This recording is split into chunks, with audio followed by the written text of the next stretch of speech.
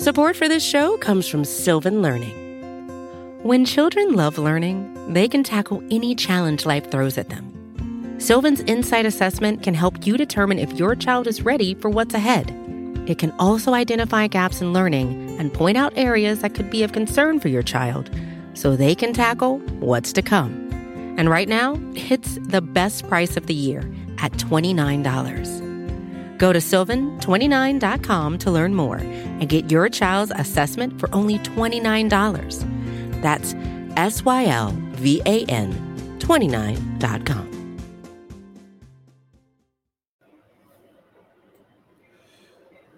All right, Bears fans, welcome to another episode of Bare Bones. I am Mason West, and as always, and sometimes, I am joined by Danny Meehan. Danny, how you doing? I'm doing well, Mason. I'm doing all right. How about yourself? Not bad. We were just talking, right? Like, we're both a little tired today. Things are a little more chill. I mean, coming off, I think spent most of the week just being really excited about last week. And then as you get closer and closer to a Lions game, it's just not as exciting. So it's hard, but it's, we're here, and hopefully it's another chance for this offense to take another step forward. Yeah, I mean, and it's especially exciting in terms of when you talk about the offense itself. Like, you can see the very real transition of what they were trying to do earlier in the year versus where they was like true drop back to Fields, let him pass, let him do this, to the transition of what they're now doing, which is very akin to what the Ravens are doing with Lamar Jackson. Even like some of the change up in play calls to where they put Cole Kmet under center for a QB sneak, which makes a ton of sense when you factor in 6'5" and 260, 255, whatever he is, just to go get 1 yard, 1.5 yards. So, I mean, obviously we're going to get into more throughout the show, but it's a very exciting time to be a Bears fan because, and not just my lifetime, but the lifetimes of many others, Jay Cutler is the best we've ever seen wear a Bears uniform and a quarterback, right? Blech. So, nothing against Jay. It's just like the fact that is your top echelon is that's your baseline. That's your baseline of good quarterback play. Yeah.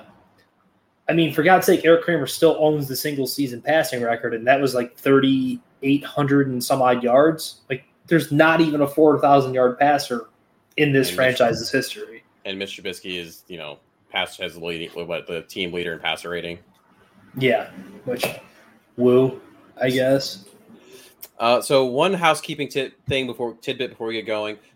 Tune in tonight on Second City Gridiron. There's going to be another Bare Bones episode that's actually going to come out at 9 on the YouTube channel, and then sometime this weekend pop up for your podcasting pleasure. It was an interview that I got to do with Dr. Michael Risher. He is actually a chiropractor and works with Justin Fields on a weekly, if not daily basis. And so he got to give us a little insight into what that looks like, what they're working on, and how that's been translated to game. So it was a pretty fun interview, 45 minutes of deeper, medical performance stuff. And so, yeah, definitely check that out.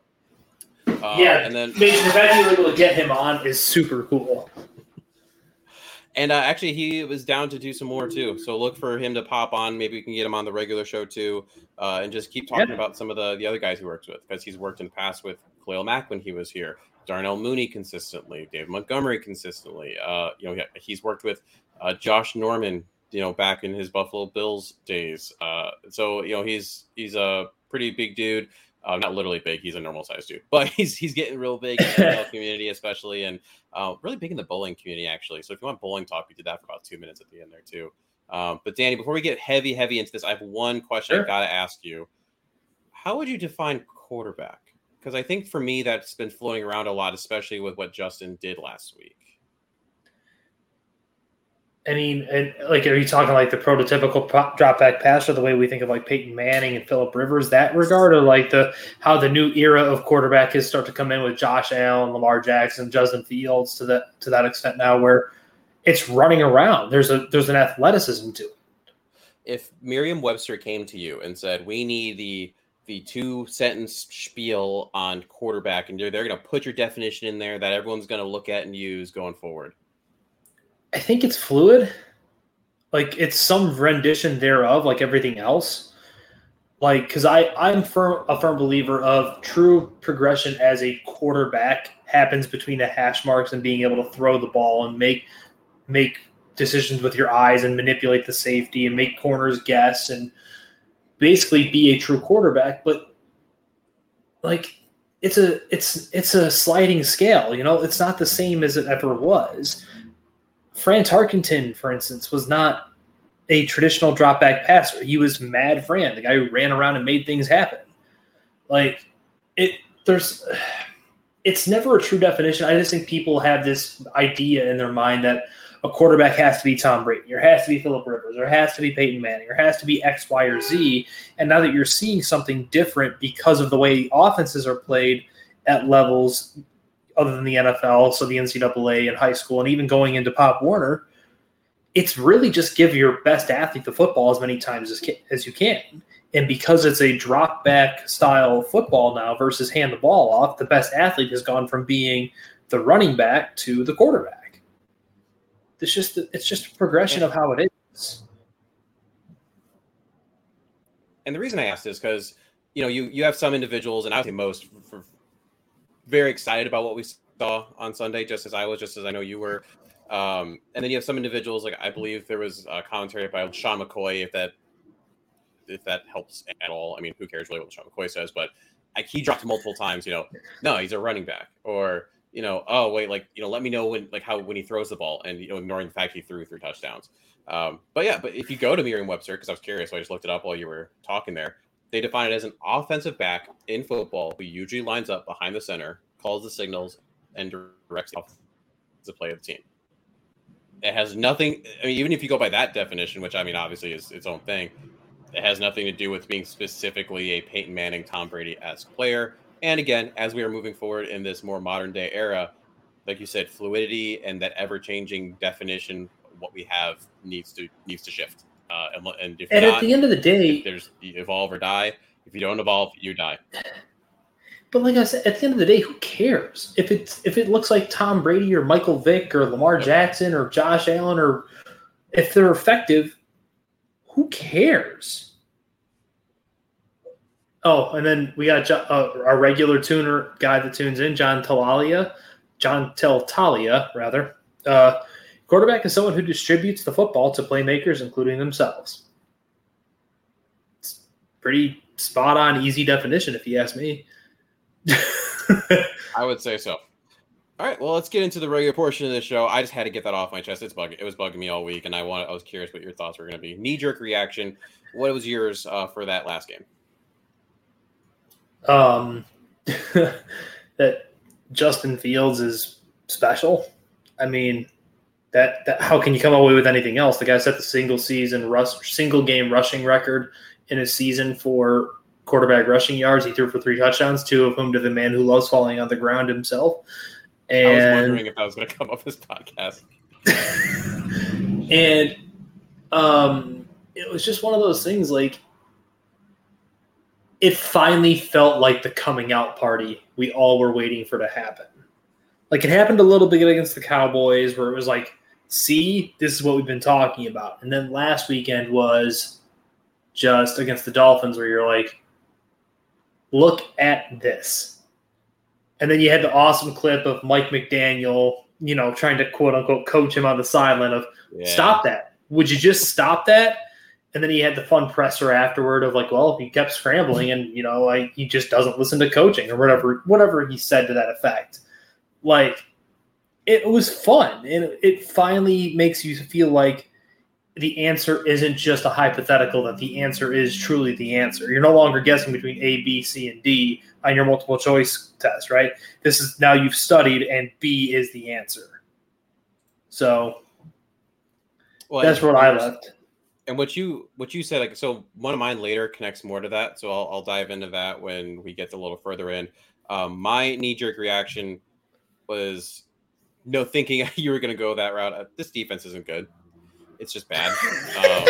And it's fine for now. I mean, it's funny because, we as Bears fans have usually been on the other side of it where the defense is like, bear down, monsters of the midway, all that jazz.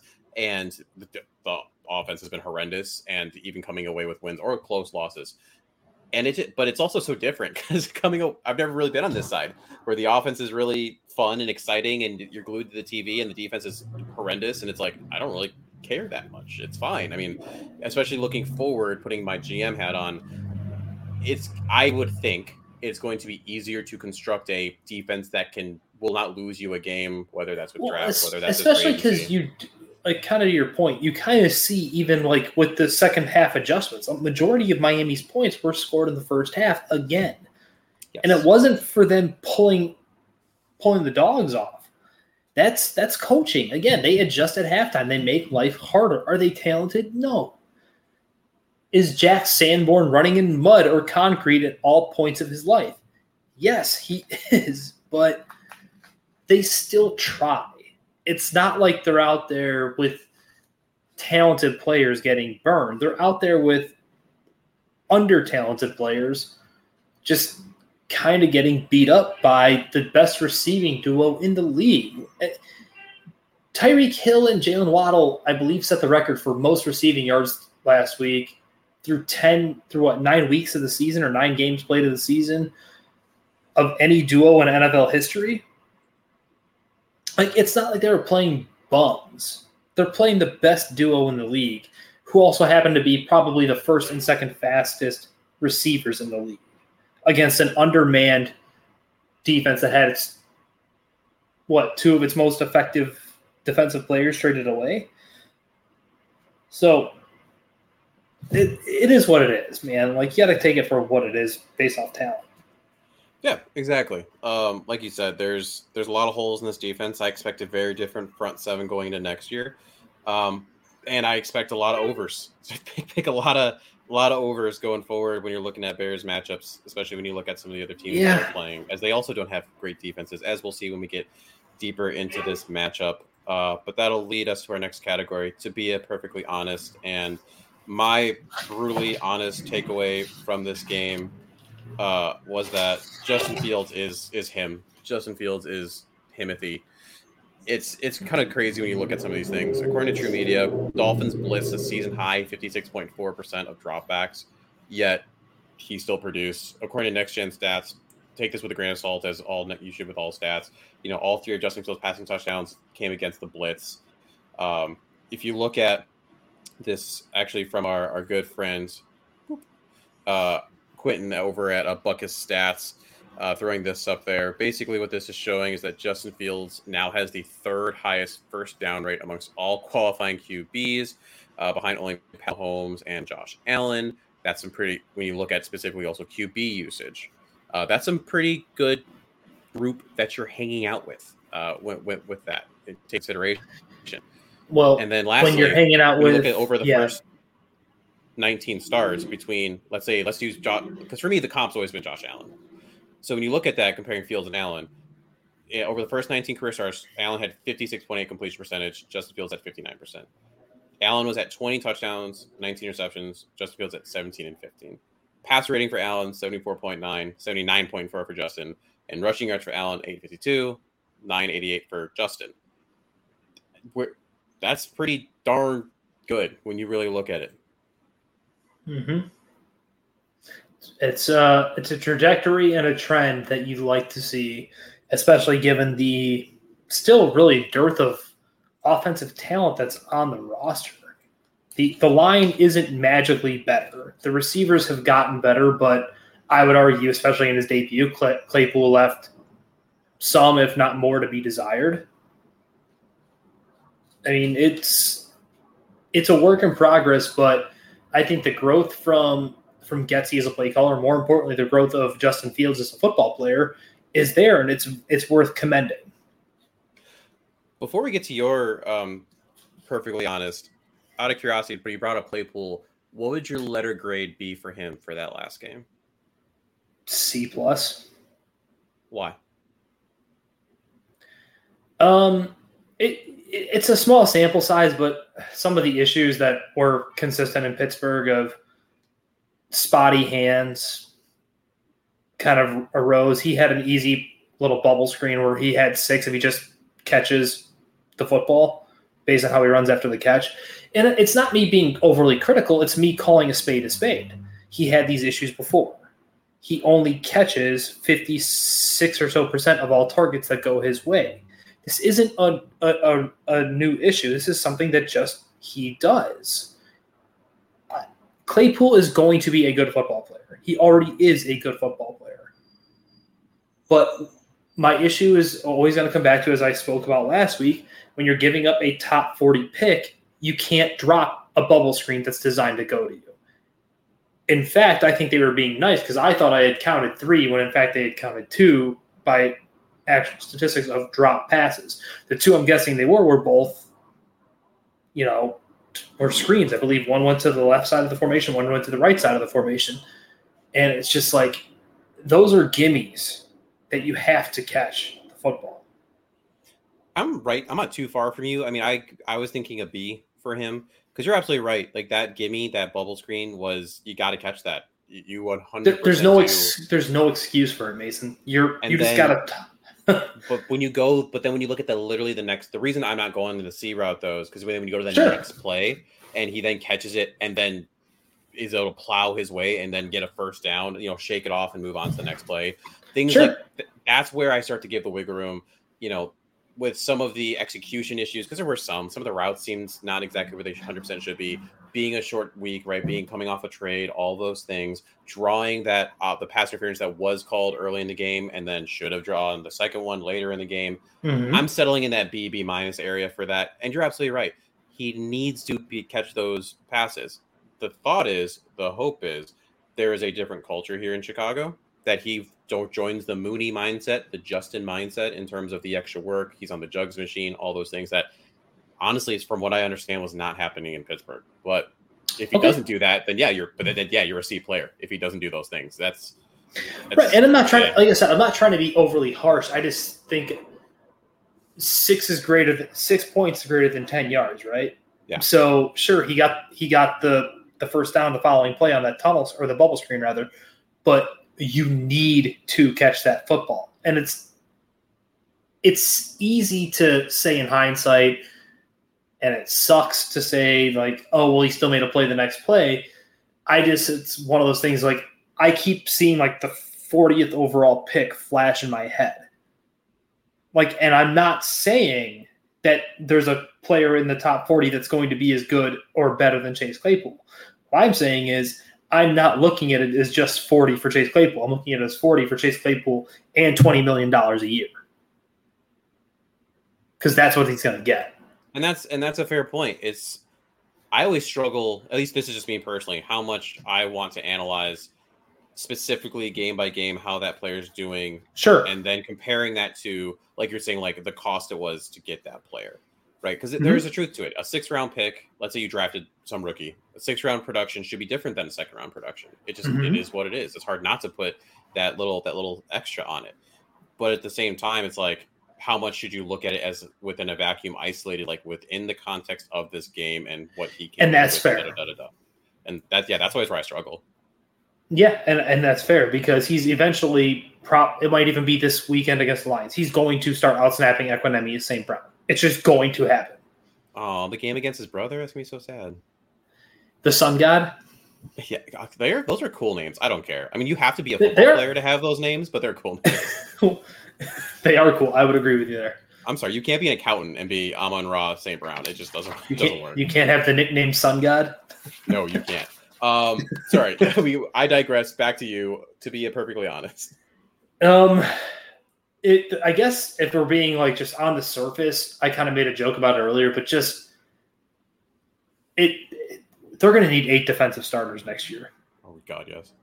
Like I made the joke about Sanborn and how he's running in concrete or mud or whatever, and that's fine.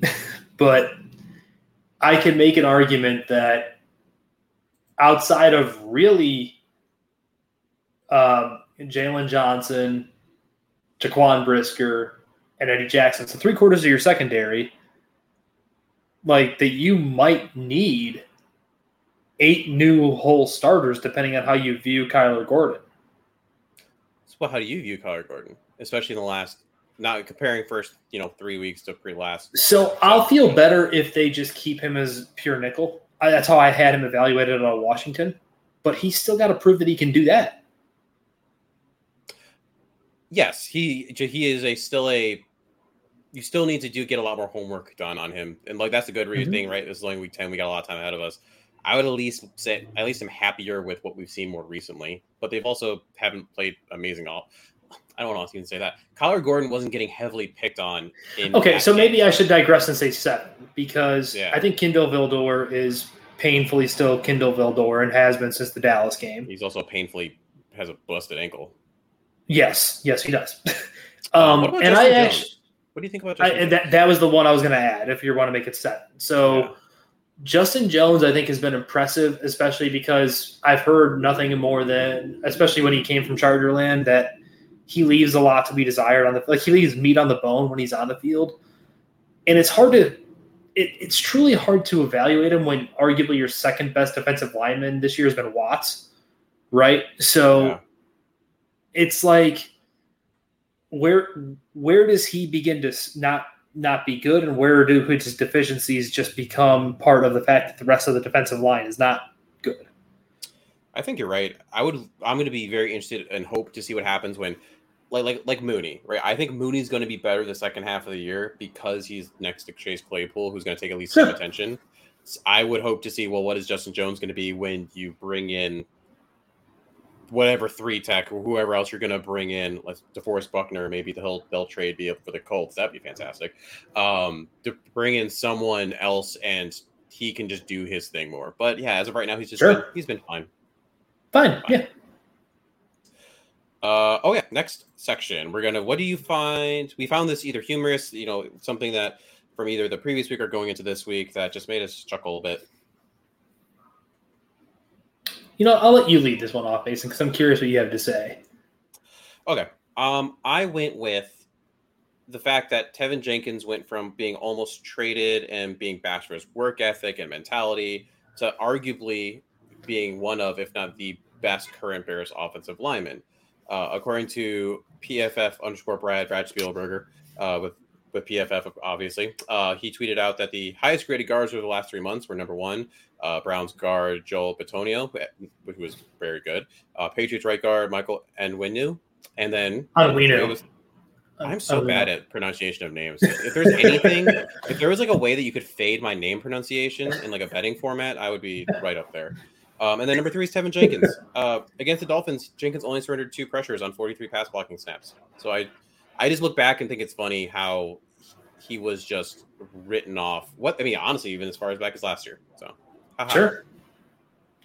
The thing I found humorous, Cole Kmet is kind of my personal punching bag in terms of when I speak about him. And one of my big issues has always been that he can't turn, and unless he has a head of steam built up, he doesn't really, use his big body to mow people over or anything like that. And he had 2 of them. He had the little end around where he actually was able to flip his hips and get upfield a little bit. It wasn't a massive game, but I think, what did he get, 7 yards, 6-7 yards out of it? So I just found it humorous that he actually turned. And then he had his one Bulldozer moment, I guess we'll call it, where it's, some poor Miami defensive back was in his way, and he went right over top of him and just kind of buried him in the dirt. So credit to Cole Kmet, and along with that, it was just humorous that all the things that I had issue with, he didn't just fall over after catching the football or have to continue in the straight line. He was actually able to veer off and up. And I know this wasn't something you said, but I know something that others have talked about when it comes to kind of the Kmet bashing is his production. And at least I've always kind of been a Kmet defender to an extent when it comes to his receptions have always been up there in terms of tight end production. It just was red zone stuff. But part of that is also the Bears have been terrible in the red zone. They never even got there. Lo and behold, you get to the red zone, and look at that. He has 3 touchdowns over 2 games. So go figure. Yeah. Like I said, humorous, but you take your victories where you can. And Cole Kmet wasn't just serviceable this game. He was good. He was a good football player this past weekend. So, speaking of that cornerback that got run over by the Bulldozer, he probably suffering from a little bit of a headache after that. Our concussed corner, Danny, what do you got? Mine was Khalil Herbert on the special teams play, where the punt got blocked and returned for a touchdown. Oh gosh. Because normally the issue with Khalil Herbert is his pass protection. Well, you kind of still got to block people on a free run to the punter. And he kind of did. It looked like he overstepped, anticipating him to go a different way and just kind of gave him the free lane. But, yeah, that was my questionable decision of Khalil Herbert. What you doing, bruh? and that was probably something that was showing up on film, I would guess, right? You're the Dolphins special teams coach, right. And you're like, oh, we can take advantage of that. And I had the exact same thought you did when that happened. I was like, he's not a great pass blocker. I mean, the team literally averages less yards per play when he's in there on passing downs. Like, for part of that reason, why do you have him back there? And then you think about how multifaceted that position has to be. He's great at covering kicks, right? But you're not going to have him as a gunner, and it sucks. I mean, at the end of the day, he has to be better at that. You're a professional football player. You got to be able to make that block. I agree. And it's not even just make the block; just get in his way. Yeah, like how long does it take? What is the average snap to punt? I don't know. Like, off the top of my head, I don't have that in front of me. But 2, 3 seconds, something like that. Like, just be a roadblock at least. Just trip them. Yeah, just get in the way. Be the corner to Cole Kmet. Just get run over. and that's rough. It's really rough. Be a mild impediment. That's all I ask. My concussed corner, and so forgive me for the soapbox I'm about to go on because it's something you got into.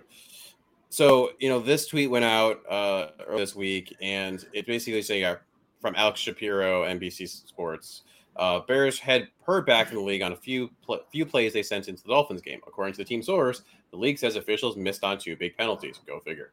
I added the go figure, by the way. DPI against Eddie Jackson should not have been called. Duh. And the DPI should have been called on Chase Claypool. Not like those two affected the game at all. Now, I'm never someone that's going to root for losses. I'm also someone that has, and I'm also usually not someone that blames refs, but those are egregious calls. Having challengeable pass interference did not go well when the NFL tried it before, but in my opinion, they never really gave it a chance.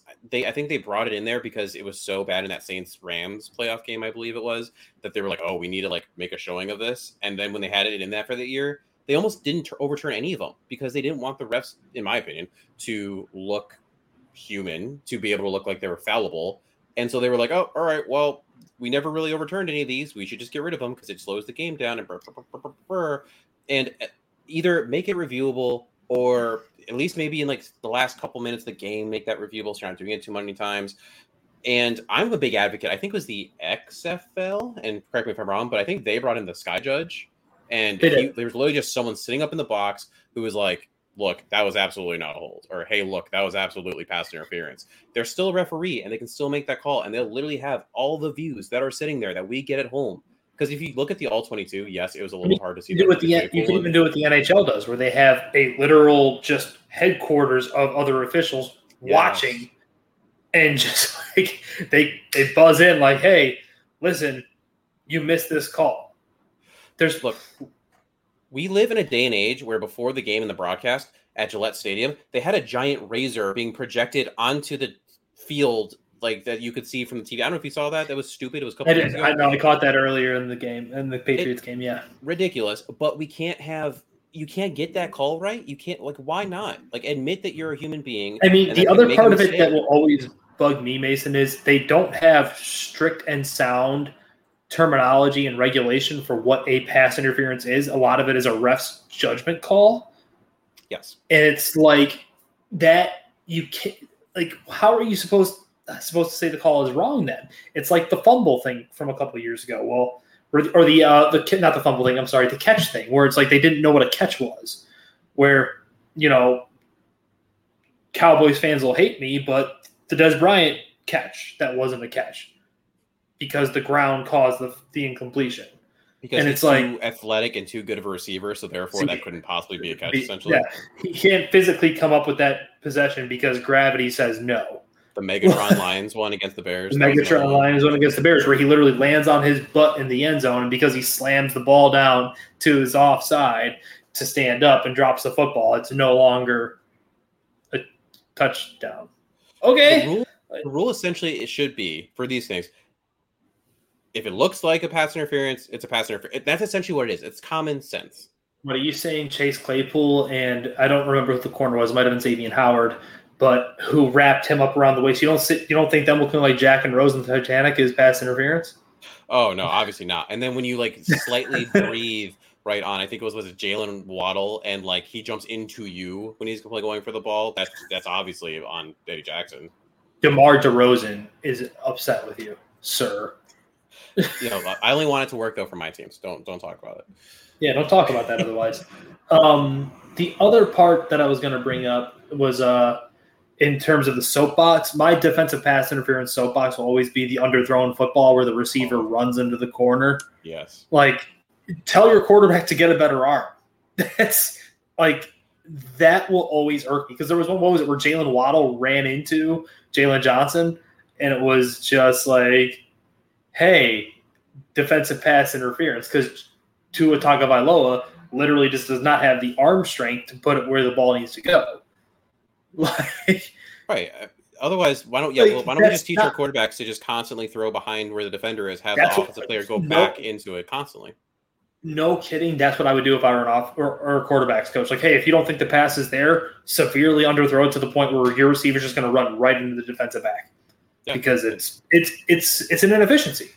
Because they're so hell-bent on making this an offensive league that you can literally just run into a corner who can't turn his head around because the ball is underthrown. Like, that's someone's – sorry, that specific – right, you're absolutely right. Specific portion of that penalty will always irk me because there's nothing the defender can do in that sense. Well, and we can talk about this forever, but we need to move on to our – Let's move along now. Because I could literally just talk about that for days. So jaw-dropping stat, really quick, super simple. Time to throw for Justin Fields. People constantly talking about how he's the slowest in the league, and he has been. But last week, the fastest time to throw was Tom Brady at 2.26 seconds. Ranked fourth fastest was Justin Fields at 2.37 seconds. So partially the offense, partially getting him moving, all receivers getting a little more open, I think, with the presence of someone like a Chase Claypool did in fact help. Things are starting to shift a bit where he's not just sitting. Mm-hmm. I agree. So my jaw-dropping stat is kind of two-pronged. One is going to be the fact that, I already kind of brought up the first one I was going to use just because I was on a rant earlier, but the Dolphins receiving tandem setting a NFL record through 10 weeks of football being played for most receiving yards of a duo is absolutely absurd for a quarterback who I don't think is anything more than fine. He's a good, fine quarterback in Tua Tagovailoa, but I just wonder, like, it's hard to not play the what-if game. Like, what if Justin Fields had that kind of dynamic receiving duo in front of him to play football with? He'd score 100. Kind of thing. 100. Yeah, 100 points. And then the other one was, I believe, Next Gen Stats had two separate runs of Justin Fields this past weekend at 20-plus miles per hour. That boy is not just moving. He is moving. He's going so fast. Book it. Book this, right? Pin this timestamp, whatever. Sometime this year, he's going to break 22 miles per hour. It's going to happen. That is so fast. It's just a matter. But he's not. It doesn't look like he's running that hard. Like when Kyler Murray breaks out and he is like top speed, he looks like he is running so very hard. Like when Justin Fields breaks pocket and gets loose, it's like he's gliding. Yeah, it's like a glide. It's awesome. It's beautiful to watch, and it's again, it's nothing else I can say about it, but besides effortless. And actually, with that in mind, why don't we just take a quick look at it? Throw it up here on the screen. Sure. back at the left tackle. Time for Fields now. Accelerating at the first down. And Blake tackles and he's off to the races.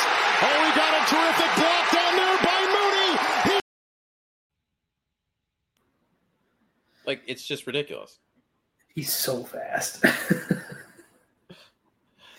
And then when the Bears Twitter account tweeted out the video of you seeing it from the end zone view of the opposing end zone view, and you see like he's got both hands on the ball at almost all points, and his eyes are staying downfield. Right? Oh, Snap is back, looking to throw. Fields jumps up in the pocket. Now he's going to have to keep it himself. He runs, he gets the first down to midfield. Away at the 40. Fields to the 30, to the 20. Can he beat the angle? He does. He finishes in the end zone. Touchdown. 61-yard. A Sunday stroll for just. You mean that? Yeah, and then I'm sure you have a more medical scientific term for it, but like the proprioception of just understanding where everyone is at and feeling almost where everyone is at around you, to just be able to flip your hips, turn, look downfield like you're going to pass, get them to bite on the fake, and then just take off again without really ever breaking stride or hesitating in any way, shape, or form. That's a very special version of athlete. That is very hard to do. And Dr. Michael Risher and I, we talked about that today. We actually went over that play for about 5-10 minutes. So, and some of the training that him and Justin have been doing to specifically work on what Danny talked about there, the proprioception, his ability to, there's that little mechanism you have, right, where it's like the eye, head, and how that reacts to the rest of your body, how they're working on that, the thoracic rotation. So again, check that video out. It's going to go live tonight at 9 p.m. for a little deeper dive. But Danny's absolutely right. Just the what he needs to do to accomplish all facets of that play. There are so few individuals in the league, anywhere, but let alone the league, that can do that. Right. And this isn't just that's a football thing. That is all athletes on the face of the earth kind of thing. That is hard to do what he did, and he never even breaks stride. It's wild. Oh, I just love Justin. All right, moving on to our training room roundup. Again, that's another thing. I could just talk about stuff like that for the rest of the stream. We're going to look here what we have to for the Bears and the Lions. Bears, there's a couple things that popped up here. Jalen Johnson had something similar where he popped up with a limited participation at the end of a week and then didn't play for a couple weeks. Today it's an oblique for him. The hope is that we'll see what Friday holds. So you'll have to pop in and we'll have a little conversation along with Lester Wiltfong regarding where he's at on Friday. Tevin Jenkins also popping up with a hip. Between the two, I would be more concerned about Jalen Johnson than Tevin Jenkins. Hip, a little easier to play through. Oblique, I mean, that core stuff, Danny, I don't know if you've ever dealt with that with either any of your training or any of that aspect, but anything you're dealing with that core, that's something you want to be worried about. I've had a strained oblique before, and that was not fun. It's everything you do, right? I mean, it's coughing, it's sneezing, it's talking, it's laughing. It's even just if you have to turn to get a cup of water that's off to your side, it's just tense and tight, and it's no matter what you do, at the very least, it's mild discomfort. Just this sucks. Nothing about this is fun. So yeah, that's why we're both concerned about where Jalen Johnson might be. Keep an eye on that. Al-Quadin Muhammad, don't know much about it, but 2 DNPs in a row for him. Same thing with Kindle Vildor. I mean, I love that Kindle Vildor play that happened there, the way he went down. I was thinking high ankle sprain when I first saw that. But the fact that they haven't put him on IR yet, maybe it's not actually that, or at least not a severe one, maybe more of a grade 1. Having Al-Quadin Muhammad out, how concerned would you be about that? It's not like the run defense is great, but it would make me a little concerned because he is probably their best run defender, not named Watts on the defensive line. I know he's a very easy punching bag because he's the paid guy in the line now at this point that isn't named Justin Jones. But he is a steadying, he contains, he doesn't, he's just not a sexy defensive end is really what it comes down to. Yeah. Like he said, he's good in run defense.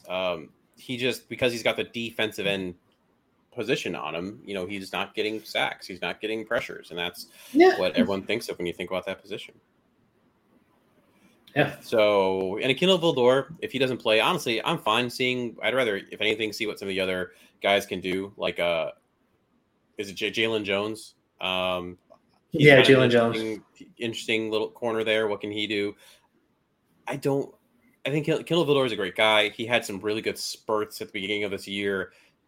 He's just, when the Bears are playing for the playoffs, let's say next year or the year after that, whatever the case may be, I don't think Kindle Vildor is your cornerback or your nickel. Correct. Moving on to the lines, there's a lot to go through here, so we're not going to do that. We're going to look at the ones that are like the biggest ones. One being Josh Reynolds, right? I mean, he is one of their main receivers, not named Sun God. So taking away another passing option for Jared Goff would be a big deal. Looking at it, Kirby Joseph. Kirby Joseph would be another one. Mm-hmm. Who had the all-time greatest Instagram tagline on a post of all time. He's just been farting. He ain't been shitting on anyone yet. So good. I absolutely love that. All right. Awesome. Thank you, Kirby. A couple of people that stand out, really just two more that I would say are like the biggest ones. Malcolm Rodriguez. He's actually been solid for them as a rookie linebacker. He's someone that I know I mocked the Bears as like a late linebacker option. He gets a lot of tackles. I said it when the Detroit Lions drafted him, and I'll say it again. They got a starting linebacker for a very long time in Detroit, in Malcolm Rodriguez. That dude just understands football geometry. Right place, right time. And he is athletic, right? He's not Sanborn. He's not running in concrete. And then lastly, DeAndre Swift. DeAndre Swift is the next. Frank Ragnow obviously is important, but he was a full participant. I'm not going to worry about him. DeAndre Swift, he's been interesting. I don't know how much you're keeping up with Lions specifically stuff, but right, he had the injuries, Danny, and then he came back, and then one of the coaches, it might have even been Campbell, said we probably gave him too much on his plate when he came back. Like I have Jamal Williams on my fantasy team, and I'm loving it because Swift is not really doing much. So Williams is doing. Swift is one of the better running backs in football for my money at this point. Because he can do a little bit of everything, but I think that's the issue you're seeing right here. He's a smaller back. He's going to just run into these issues when large 220-plus pound men are just running into him at all points of his career. Like he's a talented football player. Mm-hmm. Yeah, very tough to stay on the field. I mean, look at the other guys that fall in those categories. I mean, running backs in general is hard, but I mean, Christian McCaffrey, he's just constantly beat up. All of the 49ers running backs are always hurt, and because they always get like the smaller, speedy guys. I mean, they're just not. Question, Mason: is it out of the realm of possibility where David Montgomery can start donating his blood, and they do platelet spinning for all these other running backs and inject his blood into them? Is that how? It is not out of the realm of possibility. I just don't want to give it away because that's a Bears thing, and I want to keep that close. You got to keep Wolverine on the Bears. Yeah, at least until he retires as not a Bear, probably. All right, well, we're gonna take a short break. While we're doing that, why don't you enjoy Justin running the ball like one more time? Back at the left tackle, time for Fields now. Accelerating at the first down. And break tackles, and he's off to the races. Oh, he got a terrific block down there by Mooney. Support for this show comes from Sylvan Learning. As a parent, you want your child to have every opportunity, but giving them the tools they need to tackle every challenge, that takes a team. Now more than ever, educational support tailored exactly to what your child needs can make all the difference. That's why parents have trusted Sylvan Learning for 45 years as the ultimate teammate in their child's educational journey, instilling in them a love for learning and a passion for reaching the next level. And Sylvan's Insight Assessment can identify gaps in learning and areas that could be of concern for your child. It's a 360-degree view into your child's learning that you can't find anywhere else, and helps ensure that your child didn't miss something in school that might put them at a disadvantage in the future. And right now, it's the best price of the year at $29. Go to sylvan29.com to learn more and get your child's assessment for only $29. That's SYLVAN29.com.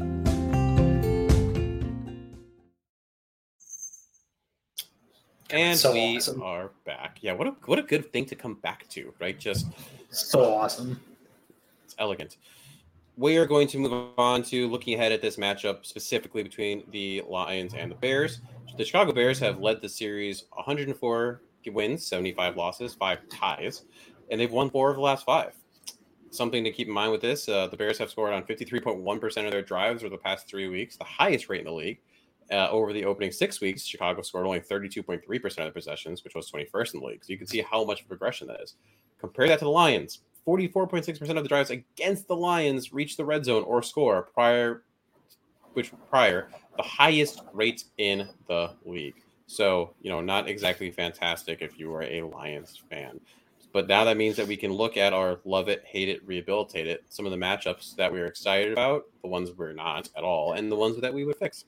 Danny, what do you love? I love Justin Fields against this defense. They should, in theory, have a field day against them, or a Fields day. There it is. And I would like to say that we're going to probably see Darnell Mooney have another game. I think it was kind of evident even last week, despite my C grade on Chase Claypool, that just his very presence out there when he was out there with Darnell Mooney made his life just easier by the fact that he existed out there. It's another body you have to account for that isn't just out there for blocking purposes, like Equanimeous St. Brown, who Equanimeous, I think, for being who he is, was fine. He is a fine football player. He's a good wide receiver 5. 4, 5. Oh, I was going to say 4 just to be nice. 4, 5. 4, 5, whatever. Let's say 4 or 5 for argument's sake. And he is being thrust into, for the better part of this year to this point, as wide receiver 2 and playing very meaningful amounts of snaps. At the end of the day, at a certain point, it's not Equanimeous St. Brown's fault that he's still Equanimeous St. Brown, right? That he just physically can't do things at the NFL level that other guys can. He's still a fantastic football player by measure of the normal person. But by measure of other wide receivers in the NFL who start, he is not that good. I think Claypool just makes Mooney's life easier. And I think I love the matchup of Mooney playing against this Detroit secondary, especially with Claypool still learning the playbook and still getting involved with Justin, that I think we could see a good Mooney day of maybe 100-plus reception yards and maybe even more than 1 touchdown because he finally found the end zone again this past week. That would be fantastic because I drafted Mooney in multiple fantasy leagues and dropped him already in a bunch. So the few that I'm hanging on to him in, I would like to be able to play him. How many leagues are you in? 5. That's too many. Last year I was in 8, so I've already parsed it down. That's way too many. One thing I did forget to mention earlier, going back to some of the injury stuff, actually Jake Tongs was waived today, tight end for the Bears. Yep. And Jake the thought Tongs process, it's potentially to make room for Byron Pringle. Byron Pringle is coming off of the calf injury. So that is actually, to me, a pretty big thing because that means your wide receivers 1 through 3 are now all representative NFL starting wide receivers in Darnell Mooney and Chase Claypool and now Byron Pringle, all of whom block better, if not more so than average in the league, and gives Justin more targets to throw to. And more people open, more separation. Yeah. And I will also tell you, I was Dante Pettis fanboy the year he came out. I might have had him as high as wide receiver 2. I'm not going to divulge that because I'm going to make myself really look bad. That's why I'm saying the word maybe in front of it. But Dante Pettis is tired of seeing Dante Pettis play football. That's what I'll say, which means Mason is tired of seeing him. I'm tired of seeing him. Get real wide receivers out there. Byron Pringle is a better football player than Dante Pettis. Play Byron Pringle. He probably should have been ready to do. When you saw Byron Pringle do well, look, that was back with the Chiefs, right? And that was he had Juju. Well, not Juju. Right. We had Tyreek Hill, which obviously not those saying that, but if you wide receiver 3, like you're talking about, and all the attention's on him, he has to produce like a wide receiver 1. That's when he gets those open routes underneath, and that's when he can use some of the speed that he does have, and that's where he can be effective. Yeah, and thing like this is where you realize like you probably have too much time on your hands to rewatch football film. I take a sick grace in the physicality of certain players. The Bears receiving corps at this moment in time between St. Brown and Byron Pringle, Chase Claypool, Darnell Mooney, N'Keal Harry, they are all demons in the blocking game. They love getting hats on people and helping spring runs. That is a lot of fun for me to watch because they're not just getting in front of you like, oh, just be a little bit of a speed bump. They're putting their body on you and they're staying on you and making life difficult to go get free. That's why this running game, despite everything up front being suspect at best, aside from Tevin Jenkins, is doing so well. Because once they get to the second and third levels, they've got receivers getting downfield and helping open up the rest of the running game for them. Hell, even on the 61-yard run, what did you see? You saw Darnell Mooney slow down and just get on it. Just get on the defensive back's chest and help spring him forward. And it's a good block. It's a good, smart block. Right. We've seen that before where some of the receivers don't know what to do when they're downfield and they get a block in the back or a hold, and then they'll Justin Scramble or whoever else has the ball gets called back. Shout out to Amir Smith-Marset.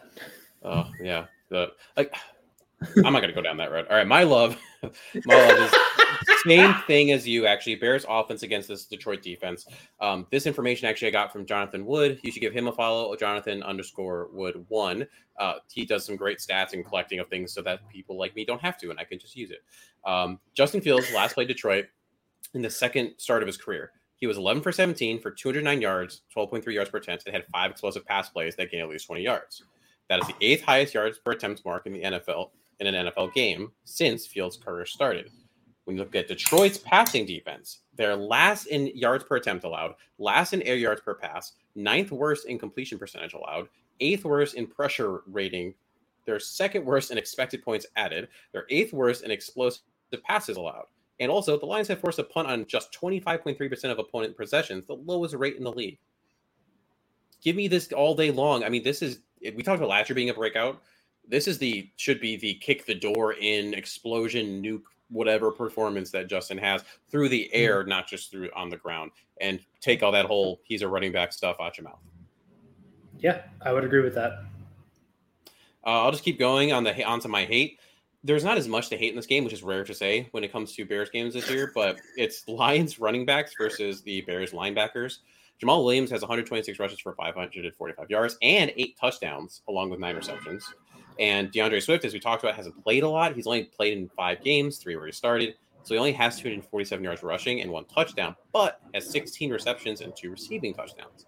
You pair that with Jack Sanborn, who, again, is functional, and that's kind of where he is. You pair that with Morrow, who's very athletic, but hasn't always been in the right place at the right time.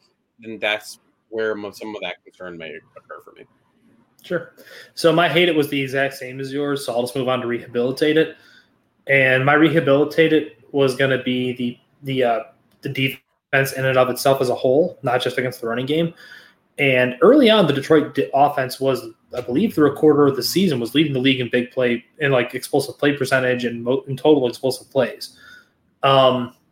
As of, I believe, the last 3 weeks, they have not scored more than 15 points. Jared Goff has regressed to become, again, Jared Goff, and with a very painfully average to below average quarterback who isn't all that great.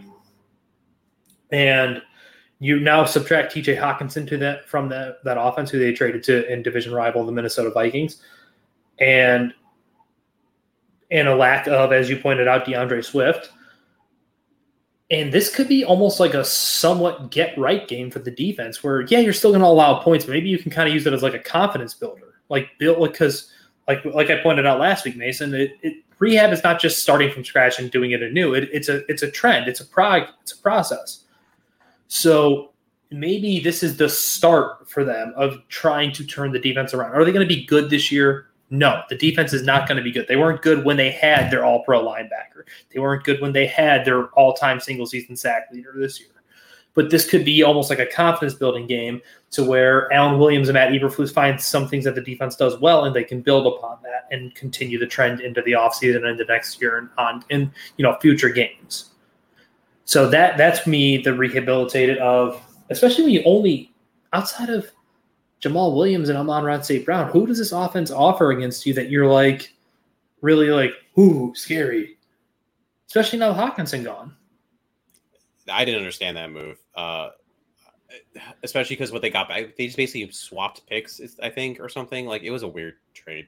I mean, the prevailing knowledge is he's got a degenerative ankle, but I mean, Hawkinson's still a more than functional to good tight end. What is he? I mean, arguably, without looking at it, it's still a top 5 tight end, top 5 to 7 I think at worst. And you couldn't, and especially a pass catching one, you couldn't just straight up get a 4th for him. You had to flip picks. Yeah, I don't know. I don't get it. Maybe it's them actively tanking just to make sure they get a top 3 pick. I have no idea. It's nuts. My rehabilitate is yours. Like you're saying, is a process. Mine's straight up. You're starting from like a shattered femur, so you're right at the beginning, and there's such a long road ahead. It's the pressure that the Bears generate or lack thereof. Like last week against the Dolphins, they had 0 sacks, 1 tackle for loss, only 3 quarterback hits. Going into last week, the Bears were 28th in the league in pressure rating at 27%. They just rush. And like we talked about earlier, Justin Jones is fine, but that's about it. He's fine. And that's really what you have in the front. Travis Gibson started off a little hot. At least I thought he did, and he's just fallen off. So you got it. I would like to see some maybe more creativeness to generate some pressures. They've done that a little bit. Jaquan Brisker, does he still lead the league? Not the league, sorry, the team in sacks? I think he's second. I think. But your safety really shouldn't be second, right? I mean, that's the thing. It just shouldn't. No, I agree. Moving on. X Factor for the Bears. We're going to run through these a little quicker. Mine's just that's still that one. X Factor for Bears. Mine's going to be wide receivers. We talked about a couple of plays that were kind of left on the field when it came to helping out Justin, whether it was Chase Claypool's drop on that little bubble screen, whether it was Equanimeous St. Brown's drop on 4th down to end the game. Just help your quarterback out when you can on those obvious ones. It's high school stuff. Secure the ball, run your route right, run the right depth. That if the Bears receivers can step up, you're going to have a good game. Yeah, my X factor is actually going to be Fields himself because I really don't think much of the offense as a whole. I think the play calling is getting better. I think Justin is getting better, but I just don't think, like, you go back and watch, the offensive line just isn't good. The receivers still leave a lot of meat on the bone. Look at Equanimeous St. Brown following the should have been pass interference. He dropped a sure 4th and 9 completion where that ball hit EQ in the hands. Catch the football. So it's going to come down to Justin. And I believe kind of to the X factor point that no team is allowing more rushing yards a game to the quarterback position than the Detroit Lions. So it should be really fun. What's your X factor for the Lions? What would they have to do?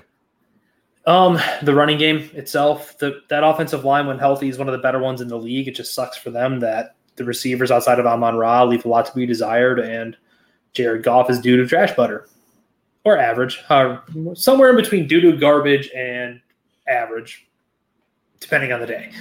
That's a pretty apt assessment, yes. And the running game, especially given how bad the linebackers are right now, could wreak a lot of havoc. So it's really the running backs in themselves to basically make the Bears' lives hard, because Jamal Williams is a good NFL running back. Depending on how much tick DeAndre Swift gets, I think he's one of the better backs in the league. They could make their lives very hard, especially if DeAndre Swift is healthy, because then they can get him out in space and use him in the passing game as well. My X factor for the Lions is containing Justin Fields for all of the reasons we said before in terms of how wide their offense needs work. Said in terms of the Lions giving up rush yards. They sure do contain Justin. They cannot do that if they allow him to do what he did against them. Actually, what he's been doing over the last couple of weeks. They will 100. Who's your offensive player of the game? You know what? I'm going to throw a curveball at you. It's going to be Chase Claypool. You bastard! You stole mine. Get pooped. Why is on, it Chase Nathan. Claypool? Now I'm upset. Go ahead. Why? Go talk about it's gonna be Chase why you hate him with your seed grade. Nobody said I hate Chase Claypool. No, I'm starting it right now. Trend hashtag Danny hates Danny Chase. hates Chase. I just think that they're gonna get him involved. I think he's been putting in a lot of extra work. We saw the report come out that he was working with the offensive like coaching assistant or whatever, like the quality control coach, I believe is the technical term of the coach it was that he was working with, and Justin on the side to really get caught up to speed. I think that you're going to see probably some of the concentration drop stop, and it's going to be more or less just he is their big play guy. He runs a lot of go routes, a lot of deep outs, a lot of post patterns, whatnot, and they're going to have the advantageous situation, I think, to take shots downfield. And I think he's inevitably going to come up with at least one of them. I'm going to say all the above. Mine was also Chase Claypool. Like I said, you stole mine. I just think he opens things up for – I think there's a reason that Cole Kmet scored 2 touchdowns last week, besides just having presence in the red zone. There's a reason Darnell Mooney was able to get more involved last week. And sometimes it's just having a receiver, a legitimate receiver available on the other side of the formation. Defensive player of the game. I'm going to go with we talked about him a lot, actually. I'm going to go with Justin Jones because he's one of the few people that does generate some pressure. He's one of the few. He's right there in the middle. He's really going to have to eat up a block or two in order for these linebackers to have some more clear lanes if they have a shot at stopping these running backs. I'm going to go with Jaquan Brisker. The Bears linebackers are, how you say, not very good. The running backs should get to the second and third levels often. And Jaquan Brisker is a pretty sure tackler. I don't think you're going to see a ton of misdirection just because I don't think the Lions are really capable of doing so based on their offensive personnel of just being able to run Jared Goff around, run the boot, run the play action, et cetera, unlike the wide zone and the belly options and whatnot. So I think you're going to just be able to kind of let him be the old school hammer, as it were, and just fill the gap and be Bob Sanders and just do your job. I like that. That's a really good call. And that will bring us to who is going to be our King of the North, a.k.a. our most valuable player. Danny, who you got?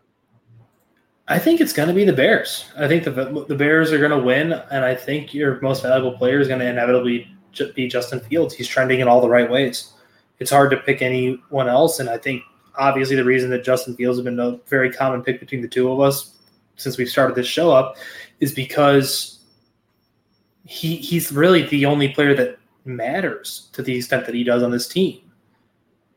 He is the engine of the offense, and he's really the engine of the team itself because of how bad the defense is. If he's not good, the Bears aren't good. If he is good, the Bears have a shot. That's what it comes down to. And I think he's going to have another really good game.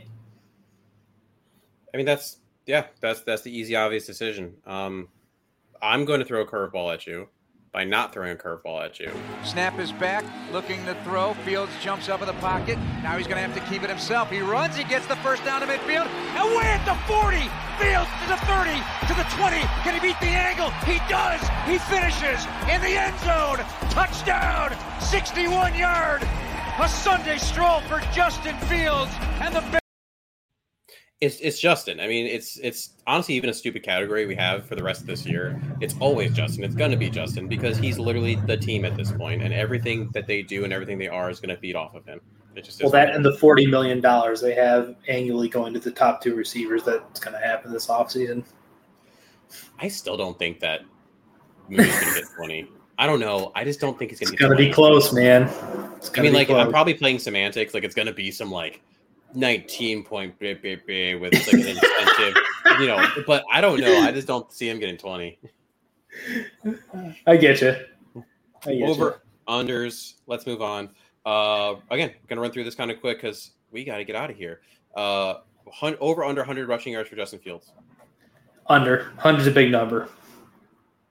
I'm gonna take the over. I just don't see them stopping him, and he's just gonna be like, okay, watch me. He's just going to be YOLOing it, just whatever. like the perfect example of that is, and I know I said we're gonna run through this quick, and then I'm not running through it quick.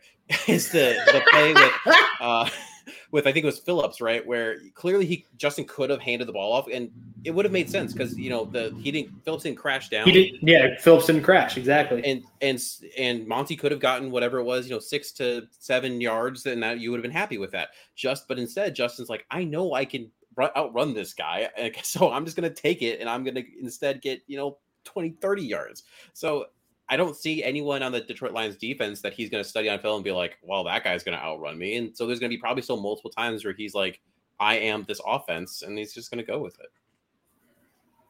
Fair. Over under 100 rushing yards for the Lions in total. Keep in mind the Bears only allowed 46 rushing yards last week. Different offenses, I think they're going to get over 100 just by virtue of the fact that they're not going to let Jared Goff throw to the extent that Tua did. There's a big difference between having Jameson Williams and Tyreek Hill and Mike Gesicki to Amon Brown and the misfit toys. It's almost like, yeah, you're right. You have the yards because you have to. Like, what else do you, at some point? What else can you do? Your professional NFL team is it the war yards you want, and the answer is going to be no. So I would agree with you. I would say over. Over under 30 receiving yards for Chase Claypool. Over. I like it. Over under 0.5 turnovers for Justin Fields. Under. He's been pretty safe with the ball lately, despite having some fumbles. He hasn't lost any of them yet. I think he should have had an interception last week on the defensive holding call. Now, whether or not he saw the defensive holding and tried to take a shot anyway, like Aaron Rodgers would have done, or he just misread it and just made a terrible throw, I don't know. It's hard to tell when you rewatch it. Yeah. But I'll say under. He's been pretty safe with the ball the last 4 weeks. And lastly, over under 3.5 total touchdowns for Justin. Under. I'd say he gets 3 total. Ooh, so it's actually a lower scoring game. But they obviously better. Ignore me. Moving forward. So this next section, I was just being stupid. This next section, this is normally where I pick a player from the Bears, player from the team. In this case, the Lions. The would you rather section. The would you rather section. But because I'm kind of in charge of this, I'm going to change it up on you because I can. And Danny's been gracious enough to always let me just do random things. And also, we're going to face the Lions again. We can do it again later. The Lions roster sucks. I don't want to do this twice. So instead, this is going to be the himmening. You need to stop with these damn puns. Is what you need to do. I spent a lot of this. Boom. I didn't even react to this graphic. I was upset about that. Like, look at that. I spent time on that. Listen. We have a friend in one of our chats named Devontae who keeps calling him Himothy or Hemi Neutron. And earlier this year, over the past couple of years, he called it going John Wick. And because of the him thing, I called him Timothy Dalton because Timothy Dalton was James Bond. So this is me. I will call him going forward Timothy Dalton because I want him to be James Bond. Also, a highly underrated James Bond because, F. Pierce Brosnan. Yeah, I was going to get the Brosnans and all that, get all the credit. So what this is going to be, CBS Sports recently, this last week, tweeted out what their QB power rankings were. So what I'm going to do is I'm going to start from the bottom. I'm going to work my way up, just tell you the quarterback, and you just say, is Justin better? Is he a better quarterback than this quarterback?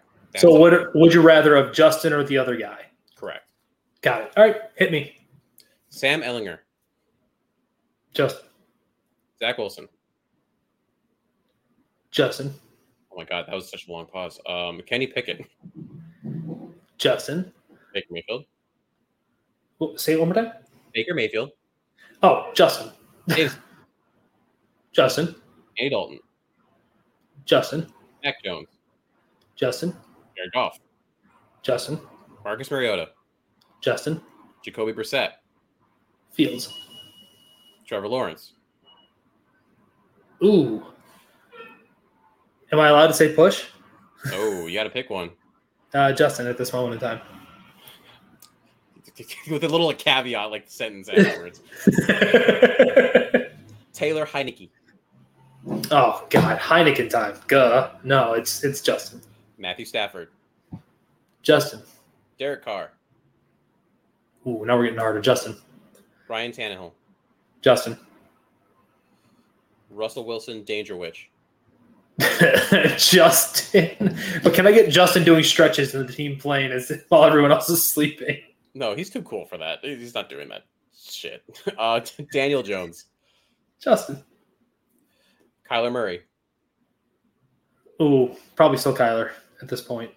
All right, that's so the first one that's gone the other way. Aaron Rodgers. At this moment, Justin. Aaron Rodgers has been putrid. Jimmy Garoppolo. Oh my God, Justin. Dak Prescott. Dak. Kirk Cousins. Justin. Justin Herbert. Oh, Herbert. Tom Brady. Justin. Tua. Justin. Action Jackson. Lamar. Easily. Joe Burrow.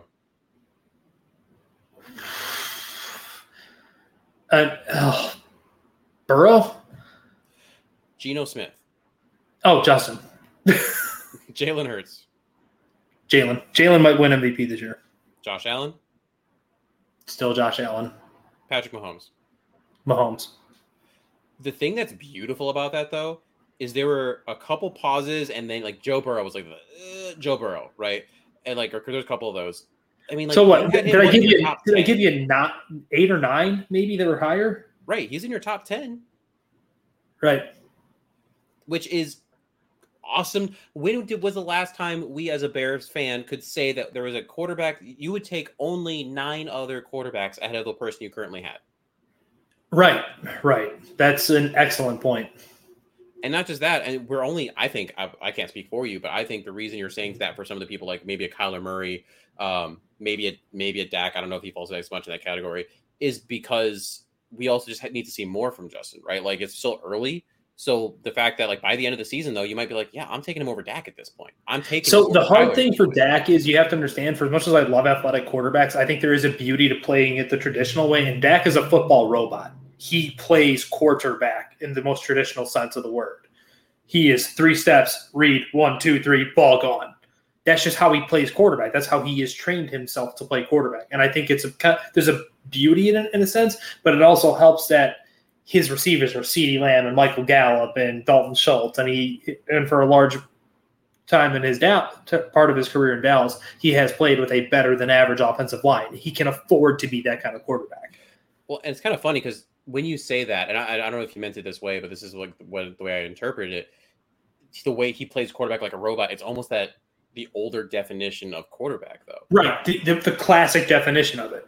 Right. Versus, I would argue that his ceiling is lower than what Justin could be ultimately, even if Justin doesn't ever play what you would say is a traditional quarterback. Well, that, and I don't trust that ankle anymore. Oh, yeah, that's another thing too. Yeah, but for better or for worse, just knowing what I know based on my background, that ankle just scares the bejesus out of me.